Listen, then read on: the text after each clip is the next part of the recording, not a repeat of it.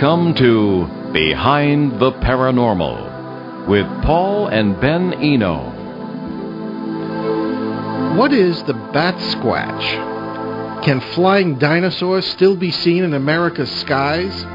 If these monsters are real, where do they come from and where do they go? Hey there, I am Ben, and this is the 568th edition of Behind the Paranormal with Paul and Ben Eno. And those high-flying questions and peculiar squatches came from my co-host and partner in the paranormal, my dad. And this is our first broadcast of 2015, and we bring you one of America's foremost authors on a very fascinating subject of cryptozoology. And she is well-versed in many areas of it, and we welcome your calls this evening. Numbers are 800-449-1240, that's from anywhere in the U.S. or Canada, or 401-766-1240, that is locally. Also, we will be monitoring email. You can email your questions to Paul at BehindTheParanormal.com, and all that good stuff. Author, investigator, and artist Linda Godfrey has written 16 books on strange creatures, phenomena, and people. She's a frequent guest on national TV and radio shows, and this is her second appearance on our show. Her latest book, published in August, is American Monsters, A History of Monster Lore, Legends, and Sightings in America. Other books include Real Wolfmen, True Encounters in Modern America, as well as Weird Wisconsin and Weird Michigan in the Barnes & Noble Weird U.S. series, and Strange Wisconsin, Strange Michigan, The Poison Widow, The Beast of Bray Road, and Hunting the American Werewolf among the titles. Linda and her family live in Wisconsin. I don't know if it's safe out there with all these... Anyway. It doesn't sound safe at all. But Linda Godfrey, welcome back to Behind the Paranormal, and we hope that you're safe. Hello. Well, I'm feeling pretty safe this evening, talking to you guys, so... Oh, very good, and Happy New Year, too. Oh, yes, indeed. Happy New Year. I forgot that it was a new year. Alrighty, so most people get their cryptozoology from TV shows. So how inaccurately do the media portray these monster sightings compared with historical records? How inaccurately? I would say reliably inaccurately. Well, at least they're reliable about it. In what ways? Well, what they want is a sensational story, and sometimes, the facts just aren't quite sensational enough for them. The other thing that they sometimes do is blur the actual quoted characteristics about a creature to make it sound like something else. I've seen shows that will actually pull in totally unrelated clips from other shows about different topics and make them seem as if they're part of it. There's always a lot of creative cutting and pasting. So really, if you're only getting your cryptozoology from TV, you're getting a very skewed picture. And I'm not even mentioning the ones where the so-called investigators are just paid actors going out and looking silly. Boy, we know just what you're talking about. Oh, yes. But it's entertaining to watch, though, because it just looks it's so goofy. Mm-hmm. you just can't take it seriously. So, what are these creatures, and why do we refer to them as monsters? Well, monster is almost a generic term these days. It's applied to so many things. But when you say monsters, people generally think of something that's not right, something that's too big, something that is going to frighten you, will look like it might eat you, has generally fangs, fearsome features, and is just the kind of thing that makes you go, that shouldn't be, it's not right. And so that really encompasses a very broad range of things, all the way from very ancient legendary creatures to things that go about by air, land, and sea, in many different ways. So, it's a very broad topic. And when I wrote this book, what I wanted to do was sort of bring to people's attention the fact that there is a huge, wide variety of really unusual-looking animals or semi-animals. It's hard to say for sure what they are, that sober, credible people, many of whom don't want their names used because they don't want their neighbors and friends to make fun of them, or they don't want to be, become infamous in their own neighborhoods or anything like that, that are seeing these creatures. And what I hear over and over again from people who contact me, and I've been at this for going on 23 years now, is that they're just really happy to find someone who will listen to them it's almost like a confessional in some way, and not tell them they're crazy, not make fun of them. And I tell people truthfully, there's very few things you can tell me that is going to sound any weirder than something I've probably already heard already. That's probably a good point. I'm pretty sure that people have said that to us. Yeah, it's like, oh, you're going to think I'm crazy. It's like, no, we've heard some pretty crazy stuff. But is this in your research, what's your standard for an encounter that's real or one that isn't real, or how do you tell the difference between a hoax and what is really going on?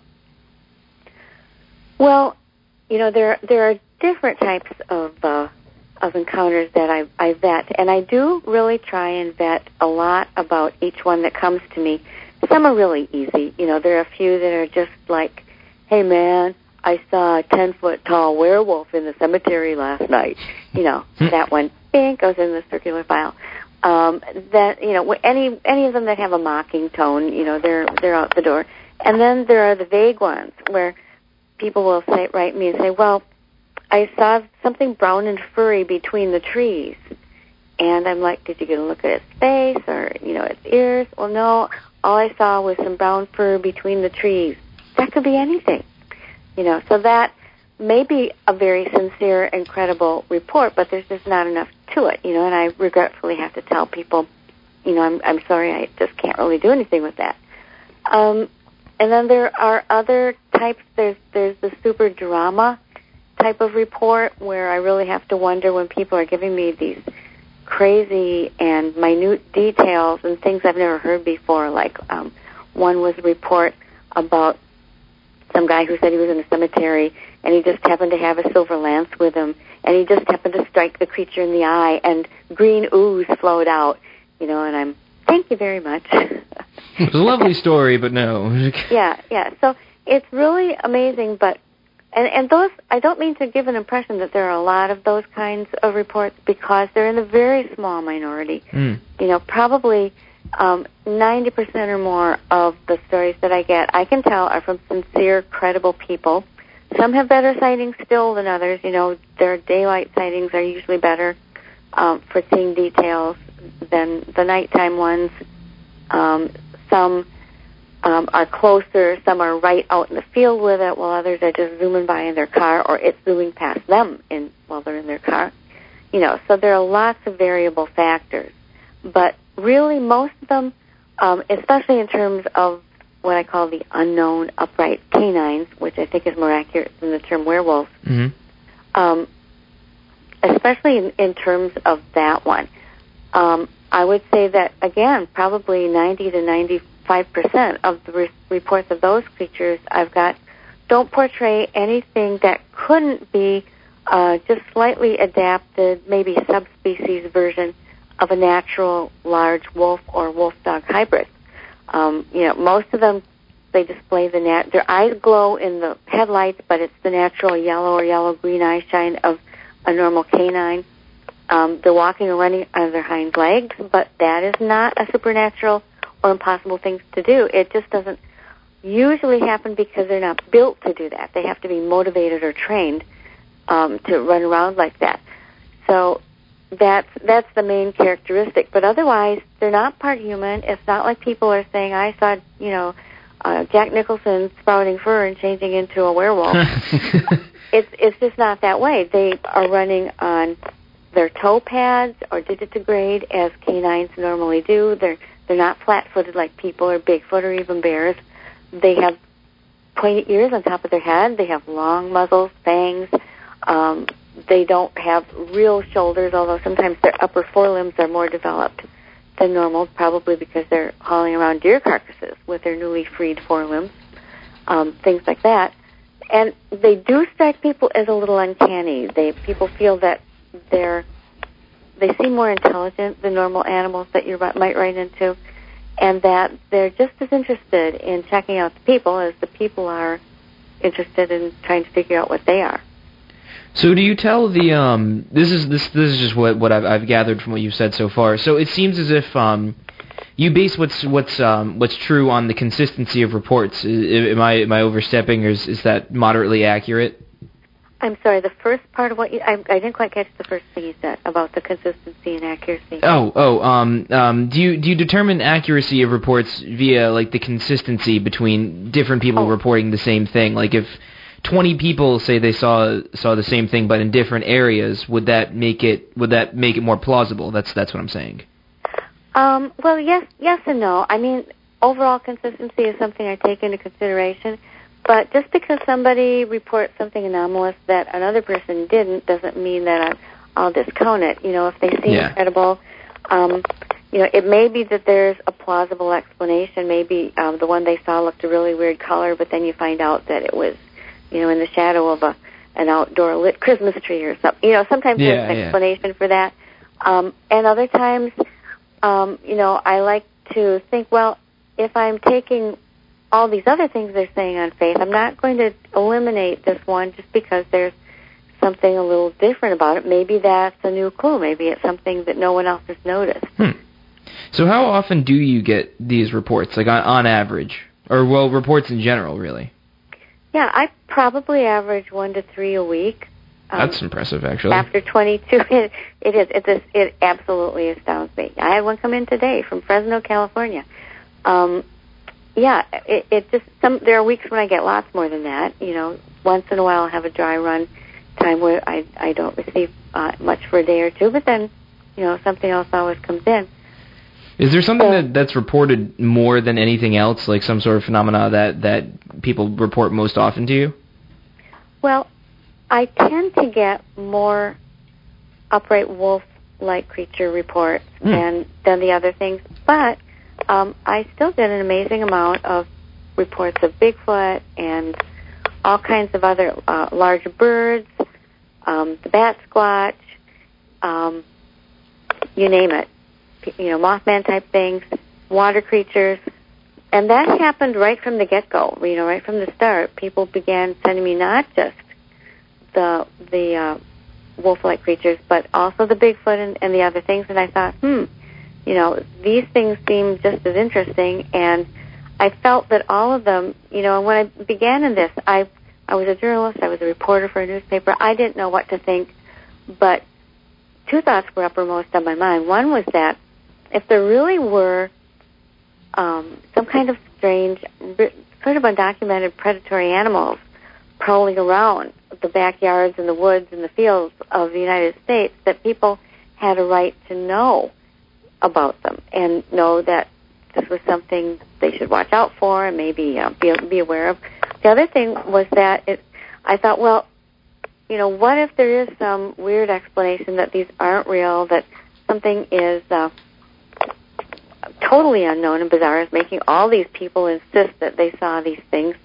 Maybe it's some kind of folklore in the making. Maybe this is how legends come about. And that, any sociologist or folklore recorder would probably be very happy to have that kind of first-hand information as to seeing how legends are born. So I felt right away that it at least was something I should keep track of and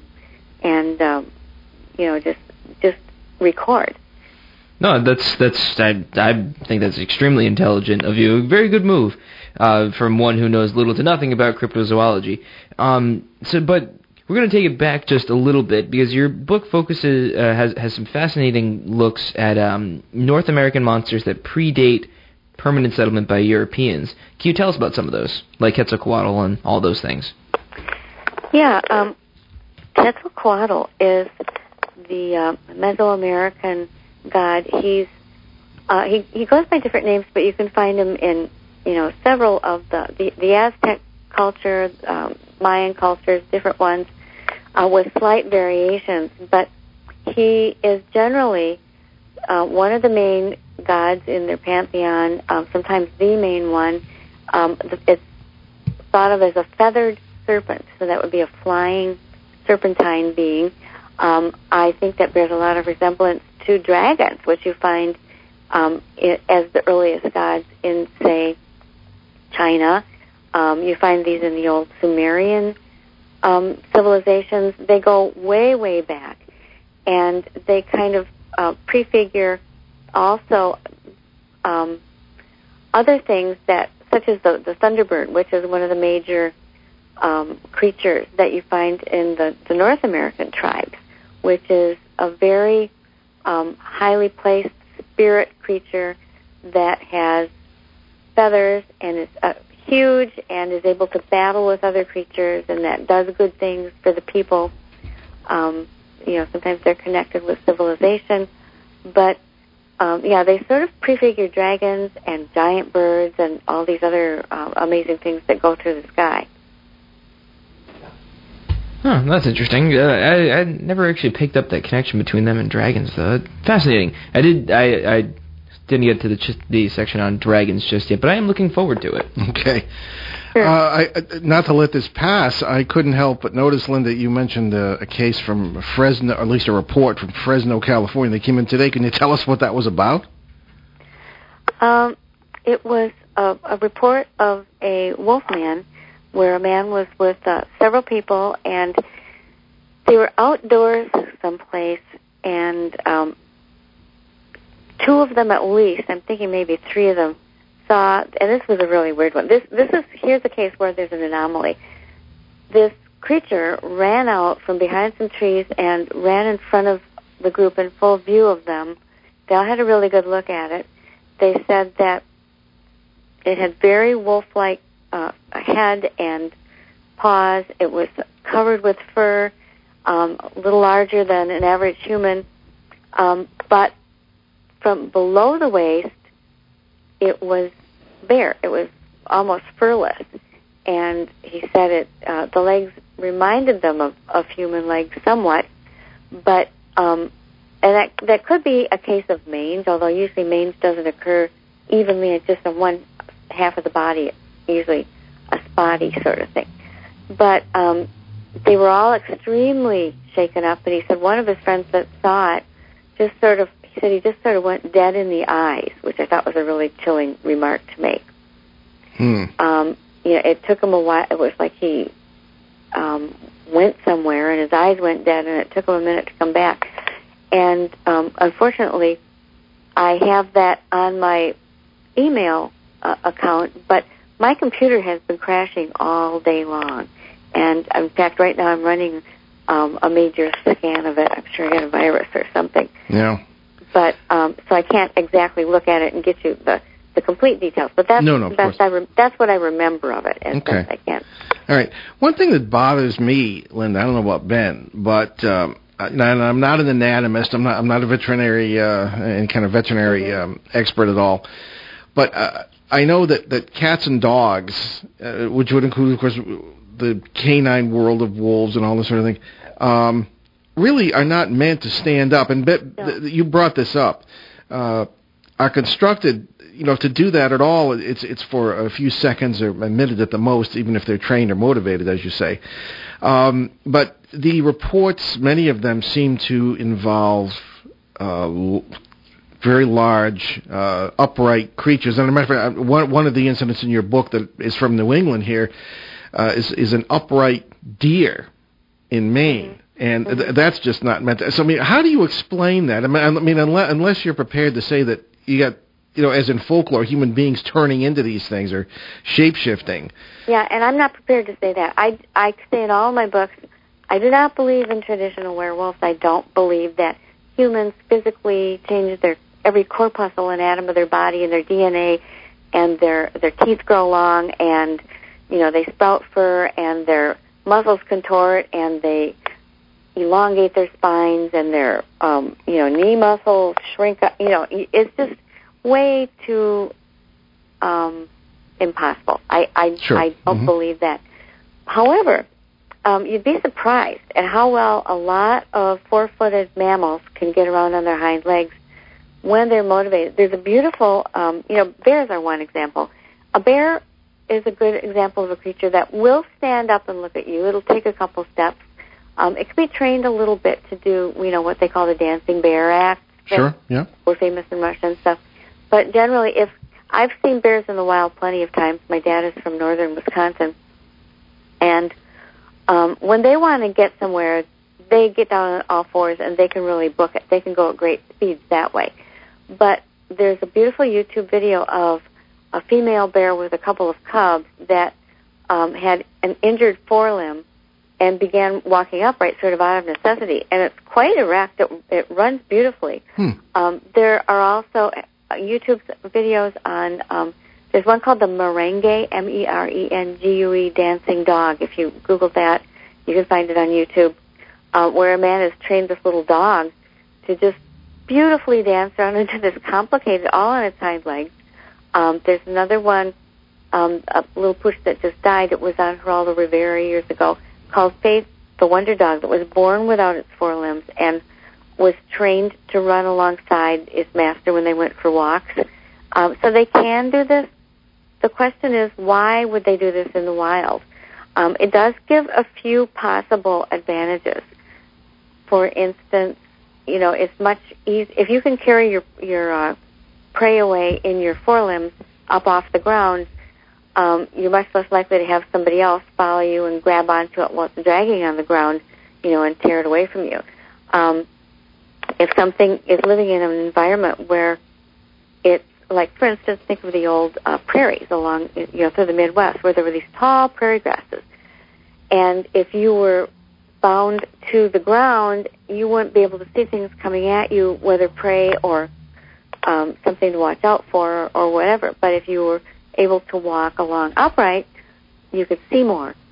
So, and again, this is mere speculation on my part. I'm not a biologist myself. I've written at pretty good length on this in my books. But the interesting thing is that the one variation, these creatures that people describe almost always sound entirely canine, but they'll say, it did have claws on paws, not hands, but the paws seemed slightly elongated.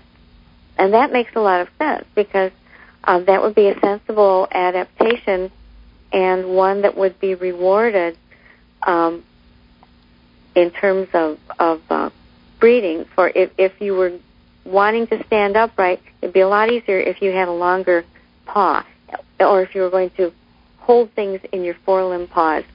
It would be a lot easier if they were a little bit bigger. So you can see how natural selection might select for something like that.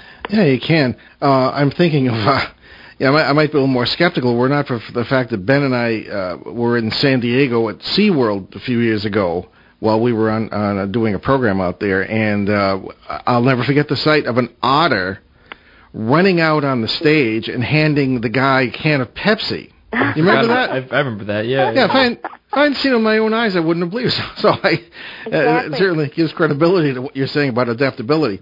But it leads to another question, Linda, and that's, if we have an evolutionary, if we have a mutation of this kind that's in the wild animal population, how come they aren't, dancing down the street, and how come they aren't more reported more readily? Is it more frequently? Is it what's going on with that? You mean why aren't we seeing more open views of the upright wolf-like creatures? Yes. Well, for one thing, they can easily, according to witness reports, they can just as easily go on all fours as they can on two legs. And oftentimes witnesses will see them running along on two legs, and they'll look around and realize they're being observed, and then they'll drop down to all fours. And also vice versa. People will see them running on all fours or doing something on all fours, and then they'll stand up and run away on two legs. I suppose it's a matter of their personal preference. But they do seem elusive. They don't seem to want to get their picture taken on cameras. And I have no explanation for that, other than it seems that other cryptids, like Bigfoot, the term, you've probably heard the term blob squatch instead of Sasquatch, which refers to the fact that almost any photograph that's ever been taken of what people purport to be a Bigfoot or a Sasquatch is mostly blurry. It's not good enough to stand as proof positive of these creatures. And the upright canines are good at this. The Bigfoot are good at this. Almost any of these creatures seem to have an elusive quality, a seeming ability to foul up electrical equipment, or at least to sense it and stay off of it. And I don't know why this should be. I often give the comparison that a bear is a good example of an animal that is generally thought of as being elusive. You know, guidebooks will say if a bear is around and doesn't want you to see it, you're not going to see it. And yet, we have them kind of encroaching into southern Wisconsin, and if a bear shows up in the backyard of somebody in Madison, Wisconsin, you can bet that at least 3 of the news TV channels will have reporters over there taking photos of it, and the bear won't mind. The bear will be up in a tree. The bear will perfectly, doesn't do anything to, turn the photos into gray masses of static noise, whatever. It's there on the TV for you to look at. This never happens with the cryptid, and that is a major mystery in my view. Well, we have a suggestion about why that occurs. Now, I think it was years ago when you were on. I'm sorry to say it's going to be more frequent from now on. Sure. But we brought up the idea. See, our particular point of view, and I get into this in the late 1970s, I couldn't figure out why there were certain characteristics to paranormal phenomena that I was seeing and the people around me were seeing. And it just, the old explanations, spirits of the dead, whatever, didn't do it. They weren't good enough. So I got into quantum physics and the idea of brains, B-R-A-N-E-S, like as in membranes, right, has developed over the past 30 or 40 years, and that's sort of the sort of parallel reality thing, and the idea that all things are possible somewhere or somewhere, and all you need is an intersect, right, with the right kind of energy, which seems to be really. You've got electromagnetic boundaries between these things. These brains seem to be made of electromagnetic energy, and when that happens, plasma can develop, which is just electrified air molecules, and that, I think, explained a lot of the stuff in the photography that we saw. And if you got something with a bit of a brain between you and it's going to be blurry. And that may be an oversimplification, but I think that's at least part of the explanation. We'll get into that after the break. We're going to take our break now.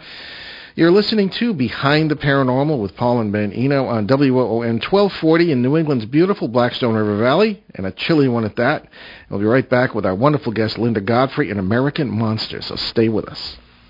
Hi, I'm Greg Bell, the host of When Radio Was. Why, Mortimer. Bill. Is that you under that blindfold? Bill, with this thing on, I can't see who I am. No, I imagine not. Can't you see anything at all under that blindfold? On a clear day, I can see the blindfold. You can? Yeah. When Radio Was, shows from the past for today's imaginations.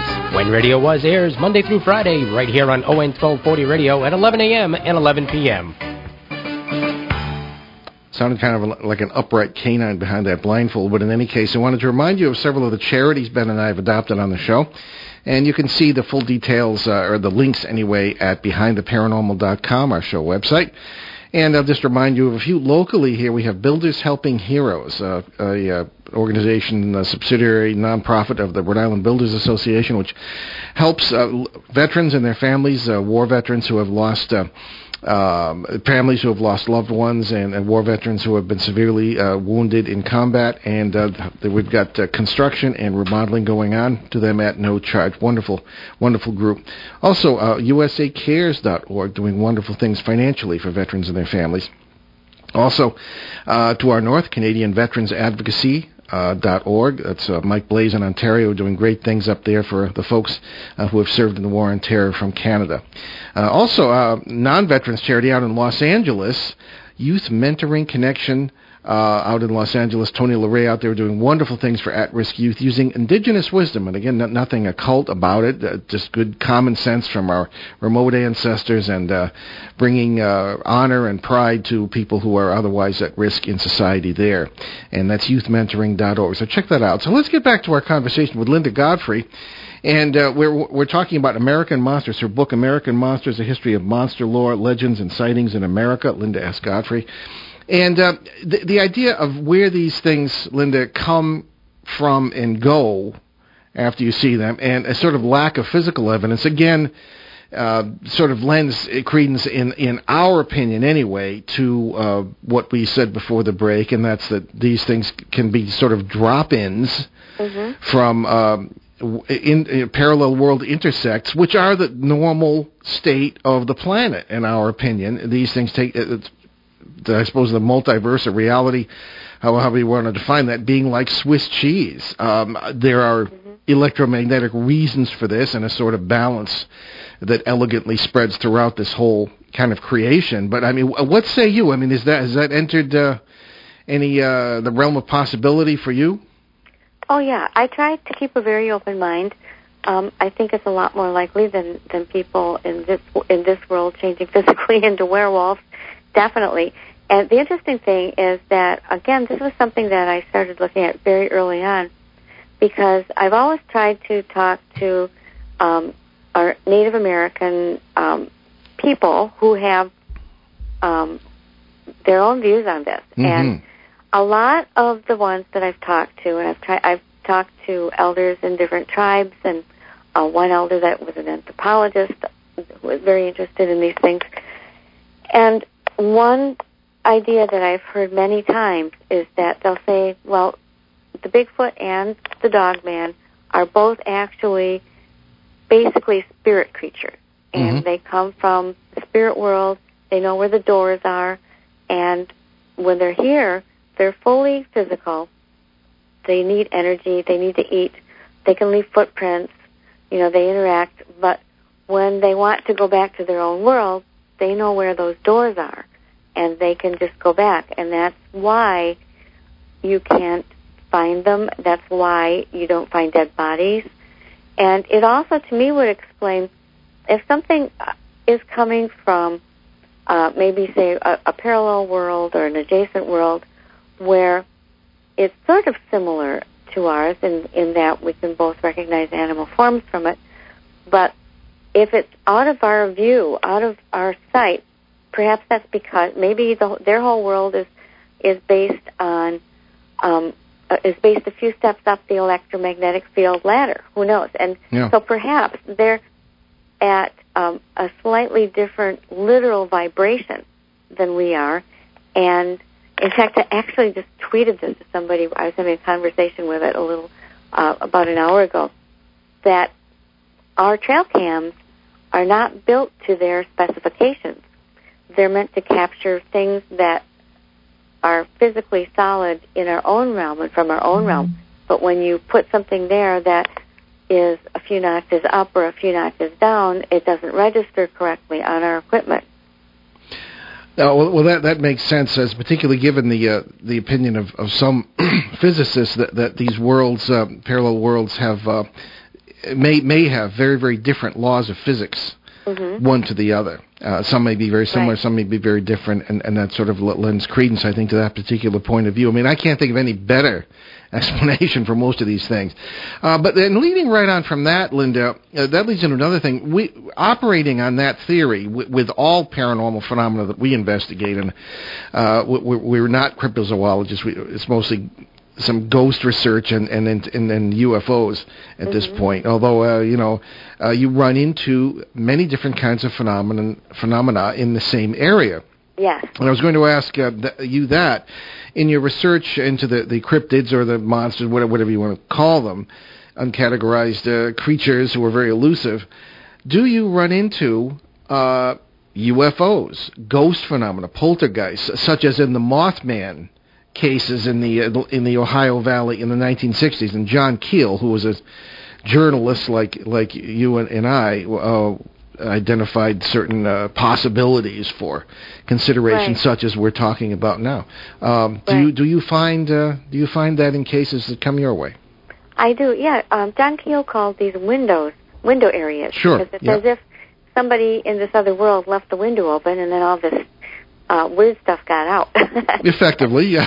Yeah, and then we see it. Yeah, I drew my own little illustration of that idea in the opening part of American Monsters. Indeed you do. That's why I asked the question.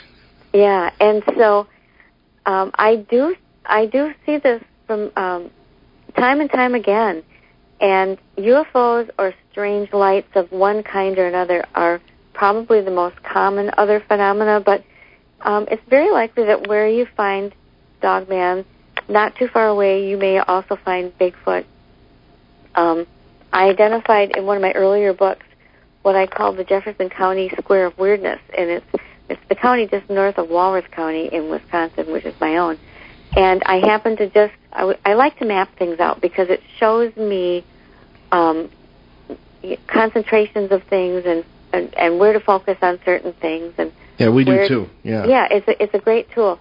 And I realized I was mapping out all these things that were in southeastern Wisconsin, and I realized that this county, right at the center of it, is the site of one of the earliest sightings of one of these creatures. It's known as the Gadara creature because it was seen digging by a night watchman in 1936 in a burial mound, and it stood up and kind of growl spoke what he thought sounded like the word Gadara, which, if you look it up in the Bible, is the area where Jesus cast the demons out of the swine and told them to go into the sea. Yeah.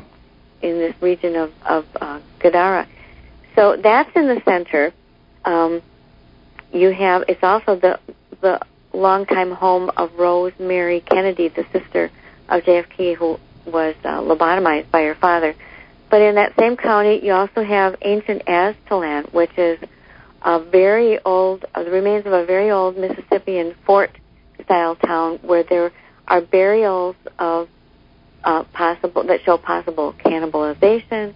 There's a so-called princess burial of a hunchback woman who is thought to be an elite ruler, buried with what would be considered today a fortune in trading beads and shells, and mounds where people to this day will go and say, if they sit on those mounds, it's now a state park, they'll see visions. One woman I know who's a professor and plays the flute was sitting on one of these mounds playing a simple type of pan flute, and she and her husband both suddenly saw people dressed in very old deerskin clothing, doing things, going about, and sort of a phantom type of view of these people. So a phantom world, yeah. Yeah, and there's right nearby that is Rock Lake, where there are pyramidal stone structures on the bottom of this lake. That's been featured on TV, and that's supposed to be home of a lake monster called Rocky. There's a ghost road where people have seen giant birds, not just ghosts. I mean, it goes on and on and on. Oh, yeah. Bigfoot sightings, you name them. We live right near the Bridgewater Triangle in Massachusetts, so it's, you name it, it's there. And we've been working in central Connecticut. So we're working on it. It's too bad you don't live closer. We could hang out and do some cases. Oh, yeah. I would love that. But in any case, I think we have a question from a listener. But, okay, we have Bob from, I believe, Bob is from Cumberland? Okay, let's get Bob on the line here. Hello, Bob. You are on WON? No, he's not. No, he's not. Okay. Well, we'll get Bob here. But in any case, Linda, the issue of physical evidence is always brought up, and the question is what constitutes evidence. Mm-hmm. And we'll talk about that when we get Bob now, right? Okay, Bob. I'm here. Oh, hello, Bob. Are you with us? Welcome to the show. Here.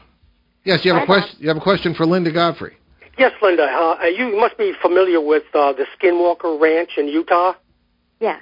Mm-hmm. Okay, boy, I'll tell you, I've picked up for the second time. I read this book, Hunt for the Skinwalker, a scientific investigation of what went on at Skinwalker Ranch. Are you familiar with that book, Hunt for Skinwalker? So. Very much so. Yep. Me too. Yeah. Yeah. Oh, you have. Okay. Mm-hmm. Boy, it was one of a bucket full of odd occurrences. If you ever want to talk about that subject, huh? Well, we have actually. Yeah, but go ahead, Linda. You can see your question. But I'll let her answer. I'll get off. One thing about the Skinwalker Ranch is it has introduced the idea of those portals that you were just talking about, or entrances into other worlds. I think it was one of the first books to really bring out a lot of public awareness on that, because they would see these openings in the sky, and inside they could see this creature, something unexplainable. Exactly. And and thank you for the call, Bob, by the way. Yeah, we oddly enough, we cannot get near that case. We can't get anybody on the show from there, and we, of course, it's a little too far for us to pretty much go, but I don't know if that's just oversight on their part or whatever. I don't know. I'm trying to get George Knapp to come on and talk about it. But in any case, it is a very interesting case given that situation. Now, speaking of books, and that is an excellent one, Hunt for the Skinwalker. Let's take a minute before we finish burning up the hour here, Linda, and talk about your books and your website. Mm-hmm. Go. Well, my website is lindagodfrey.com. It's a WordPress. You'll find my blog there, and you can get an example. I don't write up every single thing I do on there, but you can see some good examples of the kinds of things that I busy myself with. And there's a real interesting case that happened in Heartland, Wisconsin. I called it the Heartland Harry thing that you can look up, and you'll find all kinds of things there. I've got some research that I did on some of these giant Native American skulls and skeletons that happen to have been in my own backyard. Not literally, but I mean very close to where I live. So I've been researching those for like 10 years. That kind of thing. And then I've also got a page that has my books and biographical information. There's another one that has my first fantasy fiction book that's out. Which is a little different, and it is not about werewolves. nothing like that. You can read all about it. It's called God Johnson, The Unforgiven Diary. And on the books and bio page, you can find links to all of the books. Very good. Excellent. And I must say, and this is coming from a professional editor, your books are very well written, and it's refreshing to see that with some of the rubbish that's out there that I wouldn't use as doorstops. But your book is outstanding, and really we appreciate that there's someone like you out there writing about this very difficult subject. We have trouble finding guests on this subject, as a matter of fact. So you can expect some more invitations. Now, we talked a little bit about physical evidence, Linda, and the idea that we were... things are coming and going in perhaps very, very odd and physically strange ways and this sort of thing. But nevertheless, there ought to be something, and there is. Now, I know that my one foray into cryptozoology was in 1989 when I was sent by a magazine to England to research the Beast of Exmoor, as it was called. Oh, cool trip. Wow. Yeah. I'm jealous. Yeah. And there's a long story behind it. And I said, this isn't really not my field, but boy, I learned quickly. And now, in my opinion, I think it was just, you've got some sort of species of cougar on the moors there, and they weren't native to Britain at the time, and they aren't now. And I could just see some colonel from the Raj just releasing the thing when Parliament passed the Animals Act in 1976. But in any case, it was very odd. There was a very long strand of hair that was found black, and several witnesses I talked to had seen two of the creatures at the same time, and this sort of very interesting. And then no sooner I got back here to New England than we had what they referred to as the Mansfield Mystery Cat. Mm-hmm. So within a year, I got a call from the Massachusetts Environmental Police saying that people have been seeing this one, and the fire chief out there in Mansfield, Mass, was laughing at this until he saw the thing right across from his own house one morning. And it was a very large cat, and I believe the strand of hair was tested and came back as related to a domestic cat, only really, really long. And so, you have all these odd things. So as far as physical evidence is concerned, how much is there for, say, the lycanthropy type things, the upright canines, things of this sort? Well, the best thing that we have for those is their footprint, because they do show up as very large canine-type prints with claws, which tells us that they're not cats, because cats walk with their claws sheathed usually. And they're normally 4.5 to 6 inches wide, which is really, really big. And sometimes you can even see another mark that sort of looks like a heel print, but it's where the hock touches the ground if it's preparing to spring or something. You know how it'll sort of a creature on its hind legs will rear back a little before it springs. And so I've got a number of the footprint photos, have found many of them myself. That is probably the best physical evidence. And again, evidence is not the same thing as proof. You have to pile up evidence until you find the smoking gun that totally proves it. So that's a little bit of a different thing. And then you do have hair too. The trouble with the hair thing is, since now with the Dogman, they appear to be totally canine. So I think that if somebody did have a hair that would test out, how is a hair sample going to show that they have elongated paws? The main difference between them and others, or that it walks upright when it wants to. If everything else is still the same, I think it's just going to show up as some type of wolf or wolf-dog hybrid. I think it should be a little better for Bigfoot or Sasquatch because, a giant unknown primate is not something, is not a usual animal that we have here in North America. However, there's no benchmark firmly established DNA or hair follicle structure, or hair, there's another word I'm reaching for. Just the structure of the hair. A lot of things can be identified by that. Morphology, the hair morphology is what I'm trying to think of. DNA there's no baseline comparison for that either. So you just have to say, well, it could be an unidentified primate, but who's to say that's a Bigfoot, Sure. So the very fact that they're mysterious hampers us from confirming anything using these scientific tests. Well, now you've had several encounters of your own. Can you tell us about one or two of those? Well, I think that I may have seen part of a dog man. Okay. When I was, and I opened up my book, The Michigan Dog Man, Werewolves, and Other Unknown Canines, with this anecdote, which is I was in the field with a History Channel cameraman working on some Monster Quest witnesses that we had gone there to visit, and we were staked out on this lonely, desolate road. It was like 3 a.m. because that was when the witnesses who were with us had seen at different times what they described as a 7-foot-tall, grayish, dog-like creature that ran upright, and a slightly smaller, dark brown one.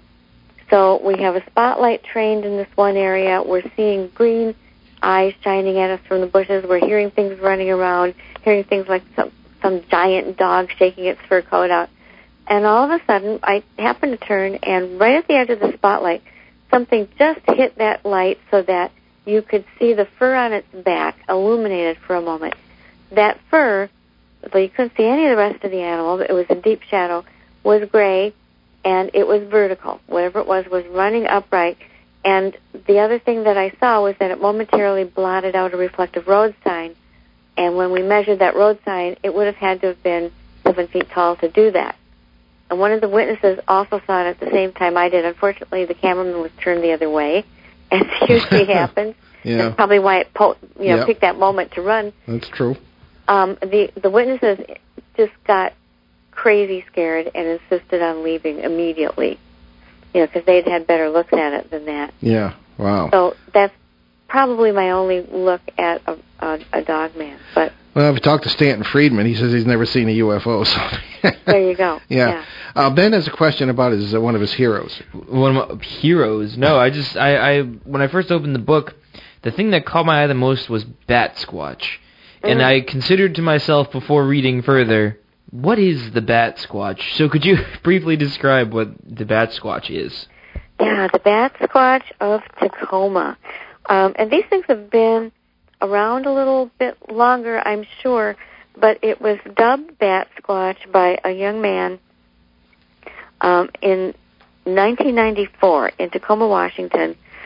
And I interviewed the newspaper reporter from the Tacoma, Washington News Tribune, who knew this teenage young man who had the first known sighting of this creature. To describe the creature, it looks like some kind of a furry wolf-like thing with huge bat-like wings that are usually described as 15 to 20 feet wide or more. And this person was driving along. His car stopped. Talk about electromagnetic fields.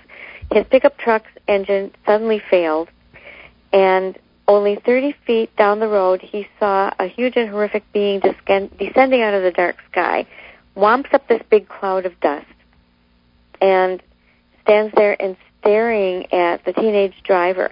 And he's just sitting there feeling really weird, sort of scared, doesn't know exactly what to do. And then it had yellow eye shine, no fangs, but white teeth, The face was like that of a wolf, covered with fur, weirdly blue fur, and finally it unfolded its wings and flapped off. Now, the weird thing is, you think, this is over in the western Pacific. There could be all kinds of big creatures by the oceans. You've got the Bigfoot. But this same thing has been seen over in the East Coast. Some of the Mothman descriptions sounded like bat squatch. And then you have more sightings of them around Pennsylvania and Ohio, even over downtown Chicago. I've investigated one myself in Wisconsin. I called it the Wisconsin Man Bat. So what are they? It's hard to say. One common denominator is that they do seem to be able to just vertically zoom away with this horrible shriek. And in the case of the Wisconsin men that saw it, they both became physically ill. They pulled a truck over. The younger one threw up. The older man was sick for a couple of weeks. Interesting. So, yeah, I do believe it's probably the best name ever invented for any cryptid. Yes, indeed. You mentioned several cases, Linda, in our last few minutes here in New England. One of which struck my fancy. It was the frog men or frog people of Fairfield County, Connecticut. Yeah, that one's just kind of a weird one. Usually, I've determined that frog people are mostly going to be urban legends. Well, these could be New York commuters in this case. That's right down in New York City. Yeah. Yeah, they could be. And I'm trying to. I've got two different reports of like frog people, and I'm trying to remember which one. These weren't the frog-faced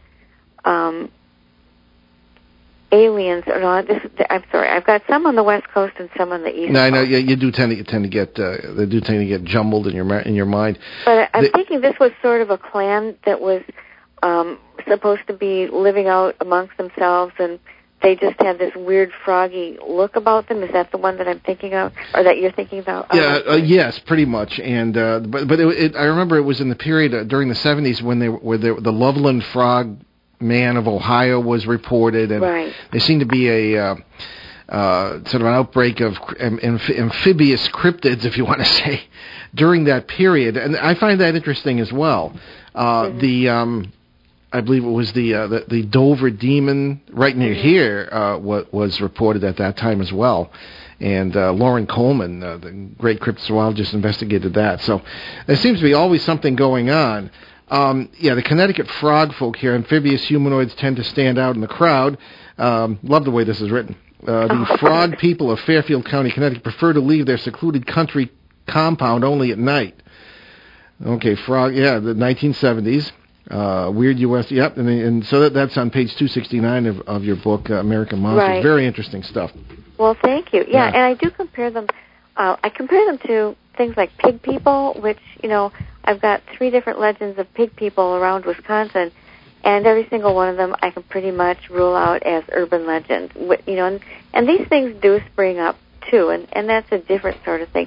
Another type of urban legend would be the weird things that lumberjacks make up in their campfire tales, Mm-hmm. So that's another reason to really dig into these things and try and differentiate among them. Well, exactly. And probably, maybe you have time. What do we have time, Ben, for? Just maybe one not much time. Quick question about the Wendigo. We have 2 minutes? Yeah, we don't. I guess we're done. We don't have a lot of time. Okay. Well, Linda, it was a great pleasure to have you. Wonderful conversation, and let's stay in touch, and we'll have you back soon. I would love to, anytime. And thank you so much for having me. It was a pleasure. Absolutely. Let's give your website one more time.